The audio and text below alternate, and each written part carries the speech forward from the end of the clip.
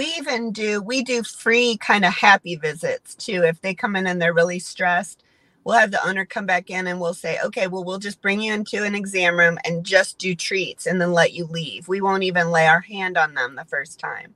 And when we do those happy visits, there's no charge for that, because in the long run, it makes the visits easier for everyone.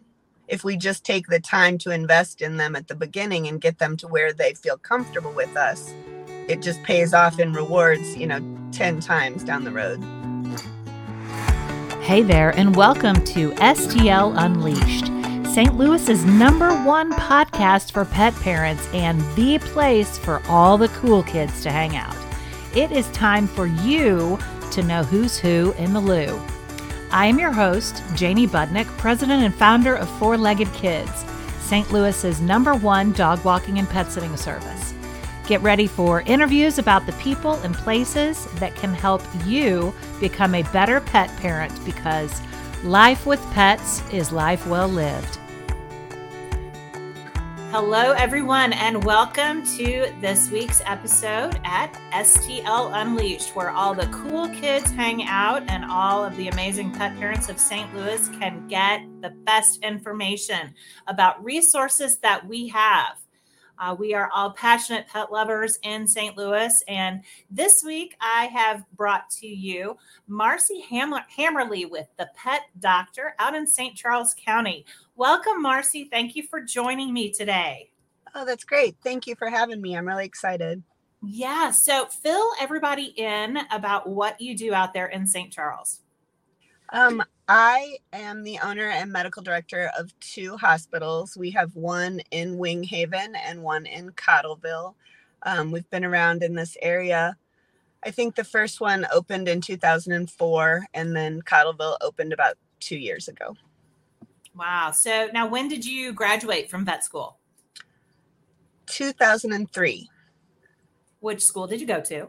I went to Mizzou, of course. Of course. Are you originally from St. Louis?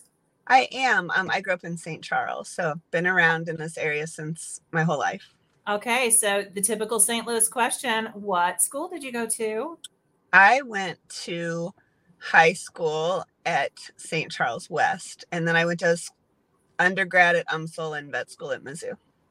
Awesome. Yes, I loved the vet school at Mizzou. I always wanted to go there. I was a vet school wannabe, but got a little distracted because I was here in St. Louis and I met my husband. He was here. Vet school was there. And, that was kind of the end of that dream. So still glad to be in the industry, though. So that is amazing. So local St. Louis person, only St. Louis people get that crazy question and know it's related to high school. So did you go straight into your own practice, or did you work for someone else as an associate veterinarian for a while? I worked as an associate for about a year right out of school. And then my clinic was initially a partnership with my first boss, and we did it together for a couple years. And then my husband and I bought him out and kind of made it our own. That's pretty incredible to jump into it. It's a lot to have your own practice. I think the majority of vets come out and they don't really envision having their own show and being a boss and a manager and an entrepreneur and everything that goes with that. Yeah, I was out recently with some girlfriends and we were all talking about our superpower, what thing we think we're good at. And I decided that my superpower is that I have a high tolerance for risk. I just get these ideas and just kind of decide I'm going to go for it. And I just try to have confidence that it's going to work. Yes. And, that's sort of what I did with the clinics. So you're really like an entrepreneur at heart. I guess I must be. I don't know. I think I'm good at putting a good team together. I think that's the part that has really been the most successful for me. Yeah. And I think that's probably one of the big highlights, because we do have a lot of clients that we share in common. And that is what we hear all the time, is that people there's such a connection. It seems like it's more personal when clients come into, or pet parents come into your clinic, because it has honestly been kind of built around that concept, hasn't it? I feel like it definitely has. That everybody's there for the right reason. Everybody's there because they want to advocate for our patients. Yes. I know, I've only been to the Winghaven location and not the Cottleville, but now that Winghaven location, what year was that building built? 2015 maybe is when we built the building.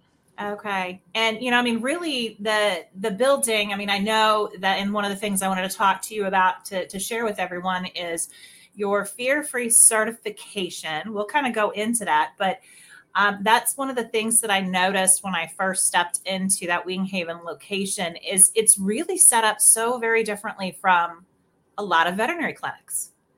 And it's really built around that comfortable concept and a lot of it being the comfort for the pets when they come in the door. Share a little bit about kind of how that facility really honestly sets itself apart from a lot of what we have in St. Louis. Well, when we first were even thinking about building a building, there was fear-free hadn't really become a thing yet. And there was a white paper that they had put out about facilities and things you could do to make a building more pet friendly. And so luckily I was able to get my hands on that while we were still at a stage that we could make those changes. It's everything from, we have separate entrances for cats and dogs. We have a side door. Like if a pet is really frightened, we can take them in the side door and kind of get into an exam room without even going through the lobby. We have extra insulation around the exam room so that they don't hear other dogs barking, or for cats especially, so they don't hear dogs barking. We have the air exchanges are so that the smells don't linger, so they aren't smelling other pets as often. Just everything that we could think about. Dimmable lights, natural lighting coming into a few of the exam rooms, everything that they spoke to as far as things that could help decrease stress on the pets. We tried to implement as many of them as we could. Yeah, I really, I have cats myself. Actually, Butterscotch keeps pawing at me underneath my computer here. So if I keep looking down, that's for those of you, I do actually do a visual recording of this, not just the podcast. But yes, my Butterscotch keeps trying to get my attention. But so being a cat lover, I have 4 myself. That's one of those things that really jumped out at me right away is the specific cat rooms that you have. And that you have like condos, activity things for them. For those that come in and they can be comfortable. And I know that you use some of the hormone, use the Fellaway. Yeah, the pheromone sprays. Absolutely. Mm-hmm. I saw you have like all of that there available. So I'm sure with some of your clients, even who may have been in different environments before, they're probably like, okay, what is all of this? So there's a lot of education that you can actually do with pet parents on how they can make their entire experience for their pets a lot less stressful. What are some of the ways that you've really been able to educate your clients about that? Well, I think for cats, we have so many appointments get canceled because owners can't get their cats in the crate. And so just talking to them about things they can do at home ahead of time, like give them treats in their crate, leave them just in a room with the crate with the door open and maybe some treats inside so that they will voluntarily go into the crate. A lot of people, I think, they get their crate out and bring it in the room and the cat immediately runs away, that they see the crate and they associate it with something bad. So we want to make that kind of a happy place. Let them sleep in it with a soft blanket if they want to. Put some treats or the Feel Away spray, something to make it where the crate is somewhere they don't mind going. Yes.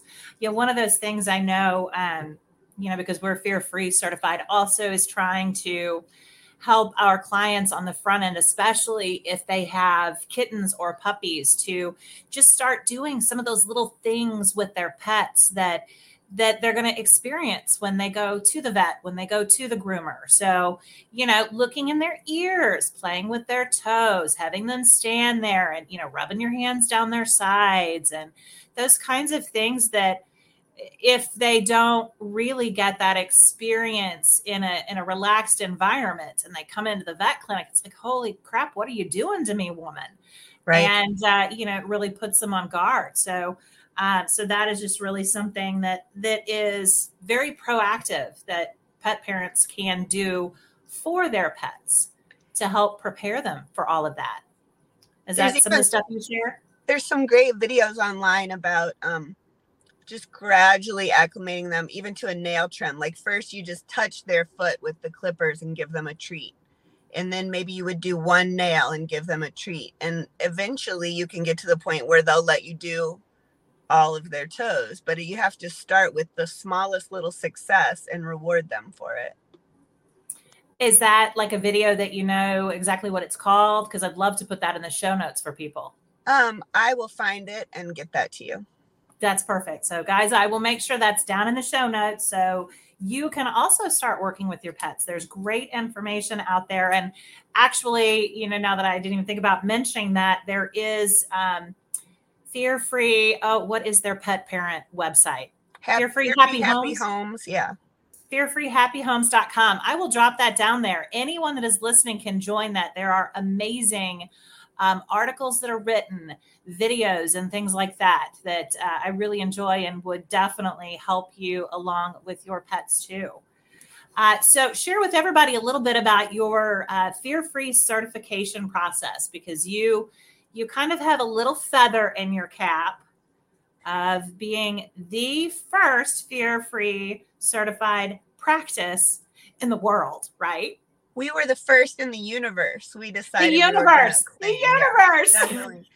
So I heard, I heard that they were going to be doing this, and I just decided that I wanted to be one of the first to do it. And then our Siva is who makes Feel Away and Adaptil, and our Siva rep, I was like getting all the information about how to apply, and they were going to start applications at midnight one night. And I was literally sitting there with my finger hovering over the enter button. I had my application all filled out, ready to push the button at 12:01 second after 12 o'clock.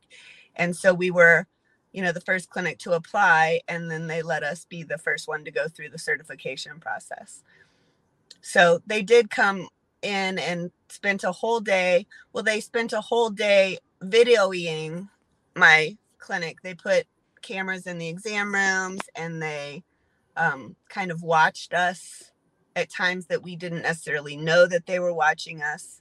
And then they came through, they read all of our protocols, kind of watched us interacting with pets for the day. And we had someone observing everything that we do to help us pass that certification. That is incredible. Yes, friends, let me tell you, the Fear-Free organization has really gone out of the way to pick the best of the best, to develop a program that it's intense. I went through the veterinary certification myself, I don't know what, 3-4 years ago now. And so I had to go through that entire section about all the pharmaceuticals.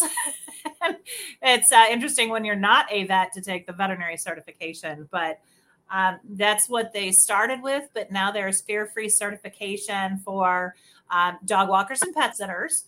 So we do have that for our part of the industry. They have it for groomers. They have it for trainers. And their most recent has been for boarding and daycare facilities. So pet parents that are listening, you should probably check and see if your pet care professionals are Fear-Free certified, because that is not only is it a great education for them to have, but it is specifically there to help you and your pets have better experiences and just better lives in general. So would completely highlight checking that out. So I think that's wonderful that you have that in your practice, because of course, Fear-Free certified practice designation is not just saying that, hey, Dr. Hammerle is Fear-Free certified. It is actually saying that you've gone above and beyond with your staff, right? Yes, all of my staff has to have gone through the certification, and they all have. And a lot of them have really embraced it. With puppies and kittens especially, we do so many treats and rewards while we're doing their vaccines. It is like the highlight of my day if we get finished with their vaccinations and their owner's like, oh, did you give them? He didn't even react. Like, that's my favorite. Yes. I know. I love that. And whenever you can see some of these guys that used to be so stressed out, and you're just able to change that and de-stress them with, lick mats and easy cheese and all the yummy little things that you can give just to make them think, hey, this is really, nothing to be afraid of. And just all the opportunities I know that on that Fear-Free Happy Homes that we deal with, of course, on our end with the pets in their home, like helping pet owners understand noise phobias and how they can deal with noise phobias at home. And, even understanding the differences in a fear-free clinic, that making sure that you don't have pets that are going into the back room that are getting all stressed out, being away from their parents. And just all the things that you can really do now, because you're approaching your veterinary practice honestly so much different than, I hate to say old school, but it also almost is like it's a complete transition in philosophy of treatment. We have a whole section in our medical record about their emotional well-being in the clinic. And if there's something that they dislike or something that they like better, like where do they want their exam done? On the floor, on the table? Are they better with their parents? Are they better away from their parents? What treats do they like? We have a whole kind of emotional medical record for the pets too, to help us so that the next person that sees them knows what their likes and dislikes are. So it's no longer just, mental health awareness for people. It's also with our pets, because they tell us so much. Throwing myself under the bus. Whenever I started out as a vet tech, this was 93 to 96, a long time ago. But yeah, it was the taking them to the back room and, yep, we're going to use 3 people to restrain you, to trim your nails, and whatever it takes, we're going to get it done. This approach just honestly, makes me look back, and I feel terrible because I know it can be done better, but like most things in life, learn better, do better, right? Right. And I think our techs are such great advocates, just as far as like adamantly, we do not scruff a cat, or we do not have more than one person. If we can't get them calm and their nails trimmed in about 10 seconds of kind of fussing with them, you know what I mean? If we're restraining them and we have to restrain them for more than 10 seconds, then we stop. And we'll either give them a break, or we will ask the owners to come back at a different time and maybe give them a little bit of anti-anxiety medication before they come in. There's just a lot of ways that we can do it. But if we restrain them more heavy-handedly, the next time they come in, they're going to be worse and worse and worse. And then they get to the point where no one can even touch them without it being stressful for them. And we've never really done that in my clinic, the whole 3 people restraining a dog thing. That's never been our culture. And so I think that's why this was such a good fit for us, just to learn all of the better ways to do things. Yes, I know. You mentioned, having them come back with some sort of anxiety medication. Because sometimes, if you take a stressed out pet to the vet clinic, you get anxious. So, it escalates. You get anxious because, oh my gosh, I'm buckling up for this horrible experience with my dog. And your dog feels that and they sense it. And then they're coming in the door, and just the knowledge that I have now of understanding that, pheromones, the hormones in an anxious, stressed out dog, when they urinate on the way into the vet clinic, those smells linger and other dogs can smell that. And so, it benefits everyone whenever your dog or cat can go in just in that more relaxed, knowing like, oh, man, this is the place where I go to get some really great snacks, right? These people love me and I get awesome treats here. So I think that's pretty incredible that your entire philosophy, of course, matched that initially so well, and that you've been able to establish that at both of your facilities. We do free kind of happy visits too. If they come in and they're really stressed, we'll have the owner come back in and we'll say, okay, well, we'll just bring you into an exam room and just do treats and then let you leave. We won't even lay our hand on them the first time. And when we do those happy visits, there's no charge for that, because in the long run, it makes the visits easier for everyone. If we just take the time to invest in them at the beginning and get them to where they feel comfortable with us, it just pays off in rewards, 10 times down the road. That's incredible. I wish I was closer to you guys. I'm sure you probably draw people from all over St. Louis, right? We I mean, do, it's not definitely. just St. Charles. We do. That is incredible. Yeah, I mean, you've just been such a leader and such a pillar in the community, and even, of course, statewide. So I know it was, what was it? Oh gosh, I guess the beginning of the pandemic. You were actually elected as the president of the Missouri Veterinary Medical Association. Was it actually the first year of the pandemic, or was it the year right before that? Well, it's a 4-year term. So it's like vice president, president-elect, president, and then board chair. And so it's a 4-year commitment. And 1920, that year, is when I started. So being part of the pandemic, and then your second year, you plan the state conference, which I had always really looked forward to, except I got my whole conference planned, and then we decided that we had to do it virtually. And so we had to kind of stop in the middle and replan everything to have a virtual conference. So that didn't really meet up to all my dreams and expectations. And then I was really happy that we were able to be back in person, after that. So. Oh, I know. Same with our industry, our conferences being on hold and going virtual, just not the same thing. We love seeing our people and talking pets face to face, right? We're when you're in the pet industry, we do things that are so personal, so heartfelt. We all have such big, generous hearts that, we like being able to share those things together, giving big hugs, all Definitely. That stuff, because we're so connected in what we do. So tell us a little bit more about what the Missouri Veterinary Medical Association does, because you don't hear a lot about those associations, and knowing that, there's this whole group, we all just go in and like, okay, here's our vet. We get done what we need to. They help us with our pets, but there's so much more behind the scenes that goes on. Tell us a little bit more about, some of the work that Missouri Vet Medical Association does for the state. Well, I think the biggest thing is there are a lot of committees, and just being part of any large professional organization. There's, for example, there's a practice staff committee that just meets and talks about observation levels for veterinary technicians and how to help them get the continuing education they need. Mm-hmm. There's animal welfare committees that talk about a lot of different legislative issues kind of facing animal welfare.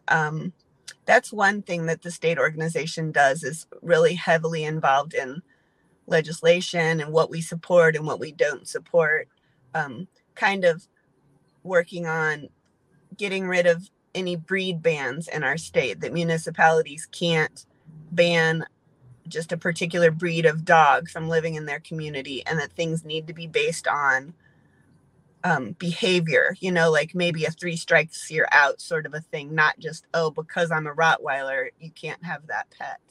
Yes. So there's just been a lot of legislative things that we've worked on that I think has been very important. Yes.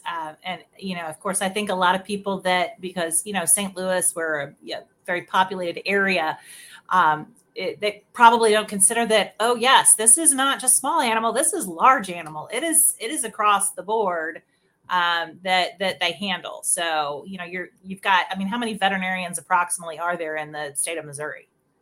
I feel like there's about 4,000 maybe. Oh my gosh. I might be completely making that number up, but of course, most people are either in the Kansas City, St. Louis areas. Those are more heavily populated. So there's more per capita veterinarians in those areas, and then just sprinkled out through all of the small communities all over the state. Yes. So why did you choose small animal? I think I really thought I wanted to do mixed animal. I worked at a mixed animal practice before I went to school, and it was really something that was interesting to me. I like being able to develop, I don't know, those relationships with my patients. When there's dogs that come to you every year and you get to know them and they're like happy and excited to see you. And then just the bond. I think that people definitely can have bonds with their large animals too, but I think it's maybe a different type of bond than they have with their cats and dogs that sort of live in their homes with them. I like being able to nurture that bond and help keep those pets happy and healthy and with their families as long as I can. Yes. And going through those like generations of pets that people have, and the relationships that you have with just families that develop. Right, for sure. Over a lifetime. Yeah, I've got I have a client who's been with me for 24 years. That's great. That's a great feeling. Not the same pets. Sure. We're on different pets, but 24 years, the kind of relationship. It's an extended family. It really is a complete extended family. There is a lot of emotion that goes into it, and certainly a lot of emotion that goes into veterinary practice and the things that you guys face on a day-to-day basis. The challenges of the pandemic in the veterinary community, veterinary technicians, labor shortages. There's just been so much that has happened over the past several years with mental health specifically. And I know how much that has impacted the entire pet industry and very specifically over the years, the veterinary industry. There is an organization that I know you are involved in, Not One More Vet. It's NOMV. Can you tell us a little bit about that organization? I can. Unfortunately, the veterinary profession is one of the top professions at risk for suicide. And so veterinarians started to coming together just thinking about, we don't want this to happen to one more vet, so that's sort of where the name of that organization came from. And it just focuses a lot on mental health and some of the stigma against getting help for mental health. Nobody really can figure out exactly why veterinarians are a higher risk profession. From things like student loan debt to job stress. And honestly, even that we think about euthanasia so comfortably and that it's a relief of suffering and that it's a gift to be able to give that to a pet. I think all of those things maybe play a role in why veterinarians decide to make a choice like that. And so, there's large groups of people just spending a lot of time thinking about what do we need, to support veterinarians better. Yeah, and I really think that there's so much of a contributing factor of social media now, and some of just like the brutal things that can come across with social media and reviews. And many times when, maybe somebody has an unfavorable experience, they've got so much emotion. Of course, we're totally emotional about our pets. And if something doesn't go the way that we would have hoped for it to, unfortunately, many people are looking for someone to blame, right? And that many times can fall on veterinarian or veterinary staff, and can be a real lash out on social media. And for some reason, I don't know, people just sit around and wait for that kind of thing, but people start jumping on the bandwagon. And it can really, I can imagine that would just be such a heartbreak for a veterinarian at a practice who that was never what was supposed to happen. And maybe you even had this massive emotion about what happened that didn't go well with the pet, illness or whatever, and how much that would weigh on you then when everybody just starts dumping on top of it. So I'm not a huge fan of social media in a lot of circumstances. And that's one of those in almost any industry that I see is would weigh on anyone. Yeah, I think that I can almost guarantee you that no veterinarian is in this profession for financial gain. Right. I feel like they would have made a lot different career choices from the beginning if that's what was important to them. I think, what's funny is we have people that think that they shouldn't have to pay at all, like if their pet is sick or something. And if I had unlimited funds, I would be happy to take care of those pets. But we also have expenses and staff to pay, and they all have families to feed, and they need their paychecks too. And people want to make that into that we don't care about animals because we have to charge them for their surgery. And that's just not how, unfortunately, it's not how the world works. You know what I mean? Like you can't, because there's human health insurance and you go to the doctor and you just pay a copay and you have no idea how much that visit should have cost. People expect that their veterinary visits shouldn't cost them anything either. And then they're kind of nasty about it sometimes. Yeah, which is just really sad. There's just, there is such an understandable expense that you have to have when you become a pet owner in the first place. And that just has to be factored in. It really does. Yeah, I think that I usually try to tell people if they can't easily figure out a way to come up with a couple $1,000s, then they probably should get pet insurance, because something with your pet at some point is going to happen and you're going to need to be able to come up with that amount. Right. What do you think about pet insurance? Off the cuff question here. Obviously you mentioned it. So you're a believer?